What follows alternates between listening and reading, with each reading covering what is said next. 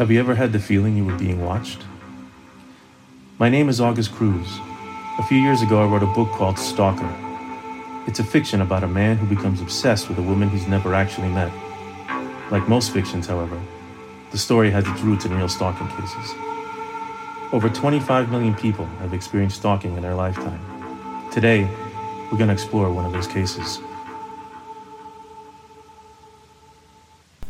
Hello everyone, I'm August Cruz and welcome to episode 6 of My Favorite Prey. Once again, I just want to take a minute and thank those of you who have been kind enough to reach out and leave comments on Instagram and email me at mfprey22@gmail.com. Thank you so much for your kind words. I'm glad that you're enjoying the content and hopefully you'll continue to enjoy future episodes. Please keep the comments coming because, let's face it, who doesn't like compliments? I know I haven't done this before, but because of the nature of this case and the violence and murder that was committed against two innocent victims, one of whom was very innocent, I just wanted to warn you that this is probably one of the most disturbing stalking cases I've come across, and that's saying a lot. You know, the writer Anne Rice once wrote, "Follow your most intense obsession mercilessly." Some people, unfortunately, take that to an extreme. You'll find out what I mean in a minute. Andrew Bagby was born on September 25th, 1973, to parents David and Kate Bagby in Sunnyvale, California. Andrew was well liked, had many friends growing up, and had dreams of becoming a doctor. A dream that he started pursuing when he went to study medicine at Memorial University of Newfoundland in Canada in 1999. It was there that he met and started dating Shirley Turner, who was also studying medicine at Memorial. Let's stop there for a minute and take a look at Sunshine Shirley. Shirley Jane Turner was born January 28, 1961, in St. Anthony, Newfoundland, Canada. She also had aspirations of becoming a doctor.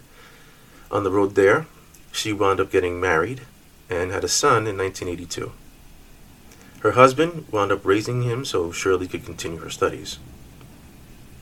In 1985, she gave birth to a daughter, and she also wound up taking up with an old ex, a fisherman. And after her first marriage ended in divorce, she married him. In 1990, she gave birth to her second daughter. 1 year later, she and her second husband separated. But she was raising her children with his help. Nice enough guy.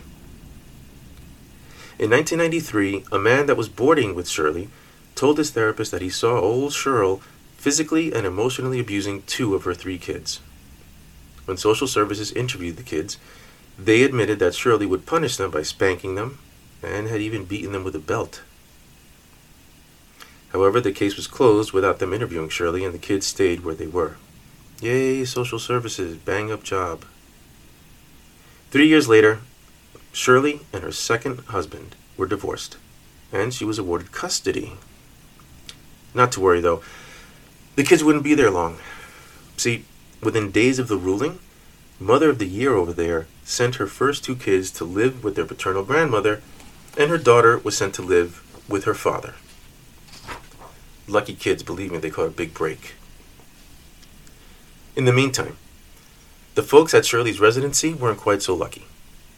Shirley was argumentative, hostile towards staff, and would accuse the supervisor of mistreating her, because of course it's everybody else's fault except hers.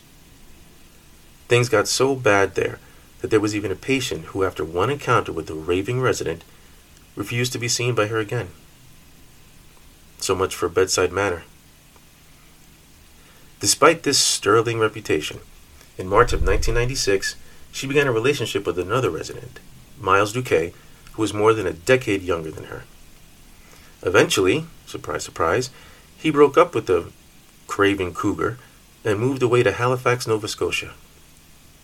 You'd think moving away after a breakup would be a hint that maybe the other person wants to be left alone. Nope. She would call him incessantly and leave erratic messages. Things got so bad that she wound up confronting him in Halifax, where she hit him across the jaw with, get this, her high-heeled shoe. Frankly, I think it's a toss-up between what would have been worse, the hit or the smell. After this, Duque moved again to Pennsylvania. She still didn't get the hint, though. She followed him there, and throughout the course of the year would leave him threatening messages and would show up at his apartment. On more than one occasion, Duque called the state troopers, who would have to order her to leave. In April 1999, Duque found Turner lying semi-conscious outside his apartment. She was wearing a black dress, holding a bouquet of red roses, and had 2 suicide notes on her. Apparently, since Duque refused to be swayed by her docile attempts of winning him back, she tried to overdose on over-the-counter drugs. One note was for Duque, and the other was for her psychiatrist. Yep, she was seeing a psychiatrist. That one read, "I'm not evil, just sick." Yeah, fair assessment there, Cheryl. She was taken to the hospital and treated. The next day, Duque received a mysterious phone call, and a female voice said, "Dr. Turner died last night." I'll leave that up to you to wonder who that might have been from. Now you have an understanding as to the type of person that Andrew was about to get involved with. See, everything I told you about Shirley so far, believe it or not, is nothing compared to what you're about to find out.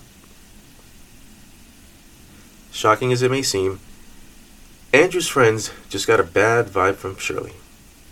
Neither they nor Andrew knew the details of her history other than her divorce and kids. What the friends did know was how odd she would behave, often making overt sexual comments and generally being socially awkward. Andrew seemed happy at first, though, so his friends didn't comment anything to him. They were just glad to see him acting like his old self, especially since he had broken up with his fiancée and hadn't seen anyone since. Until Shirley, anyway. In August of 2000, Shirley moved to Iowa to work for the Trimark Physicians Corporation. Andrew graduated in May of 2000 and moved to Syracuse, New York, to the State University of New York Upstate Medical University. In spite of the distance, they decided to maintain a long-distance relationship. Oh, sweet love. Shirley visited Andrew several times, while he only went to see her once. Andrew wasn't very happy in Syracuse, and so he moved to Latrobe, Pennsylvania, and began a residency at a family practice. As time moved on, Shirley started to become more possessive of Andrew and started harassing him over the phone. Were you guys detecting a pattern here? In October of 2001, Shirley told Andrew that she was 3 months pregnant. Andrew agreed to talk to her, and she flew out to Latrobe, and she showed up at a friend's wedding, saying and insisting that Andrew wanted her there as his date. While she was visiting him, she admitted that she wasn't pregnant, and the only reason she said that she was to keep him from leaving her. Obviously, this didn't sit well with Andrew, and he put Shirley on a plane back to Iowa. Sadly, this would not be the last time they would see each other. On November 4th, 2001, at 1 p.m., after calling Andrew's place several times, Shirley made the 16-hour drive to Latrobe from Iowa. And if that's not Glenn Close crazy enough, the only passenger to keep her company during this trek was a Phoenix Arms HP-22 handgun. In October 2001, she obtained the permit to buy the handgun and had used it several times at a firing range, just to get some practice in. She arrived at Andrew's place early on November 5th. Although he was upset that she would just show up like that, he agreed to meet with her after work, and then he went to the practice as usual. His co-worker, T. Clark Simpson, noticed that he seemed agitated and asked him what was wrong. Andrew told him what had happened, and Simpson advised him that he should avoid meeting up with her. Solid and sage advice. Andrew said he'd be okay and promised to stop by Simpson's house after Shirley left. But Andrew never showed up. The next day, November 5th, Andrew's body was found face down next to his car in a parking lot. He had 5 gunshot wounds, one to his face, one to his chest, the back of his head, and 2 in the buttocks, all done with .22 caliber bullets. Now, obviously suspicion fell on Shirley, and when she realized that cops were looking for her, she fled back to Canada. While there, she found out, lo and behold, she really was pregnant, and said that it was Andrew's baby. She was caught and arrested, and the plan was to have her extradited to the U.S. Thanks to her lawyers, though, this process took forever, and in the meantime, Shirley gave birth to baby boy Zachary. Andrew's parents moved to Canada to try and gain custody of their grandson, the only piece of their son that they had left, obviously. The courts granted custody in 2002 based on the fact that Shirley was proven to be Andrew's killer. However, and you're going to love this shit, in 2003, after writing to the judge that sentenced her, begging to see if there was anything that could be done, the judge gave her advice on how to appeal, and guess what? Old Shirl was set free on bail in January. Yep, you heard that right. She killed somebody, wrote to a judge, was given advice, and she was set free on bail. The judge felt that Shirley posed no threat to society because her intended target and fixation was already dead. There's some sound logic, right? I'll give you a second to process that. Andrew's parents, David and Kate, had to give Zachary back to Shirley. The Bagbys were able to schedule visitations, but think about what that must have been like. They had to speak with the person who killed their son and deal with her while they visit their grandson. Can you imagine? The tragedy for them doesn't end there, unfortunately, though. In July of 2003, Turner began dating a man she met at a bar. However, the guy dumped her after he learned of what she did to Andrew. Smart move. She went ballistic, batshit crazy, made a total of 200 threatening calls to the man, and claimed that she was pregnant by him, a claim that was never verified. The man called to report the harassment, and since this violated the terms of her bail, and she would lose custody of Zachary, he was hoping that they'd be on his side. However, none of that happened because the man refused to identify himself, and so no investigation or action could take place. So, Shirley was free. On August 13th, 2003, Shirley purchased her prescription of lorazepam, which is used often for anxiety but can cause drowsiness. She drove with Zachary to Conception Bay South, where the man she had met at the local bar lived. She parked her car near his house, left pictures of her and Zachary on the front seat. Then, she gave Zachary some of the lorazepam with his formula and took an unhealthy amount herself. Once it started to slowly take effect on her innocent, sweet 1-year-old baby, she strapped him to her chest, made her way to the edge of a fishing wharf, and jumped into the Atlantic Ocean. Both their bodies were found by a couple on the beach, drowned. It was determined that Zachary was asleep and didn't feel any pain, but still.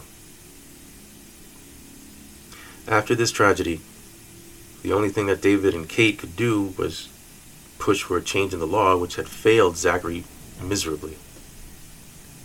If Shirley hadn't been released, if she hadn't been given instructions on how best to approach the appeal, she wouldn't have been released. She would have served justice in jail.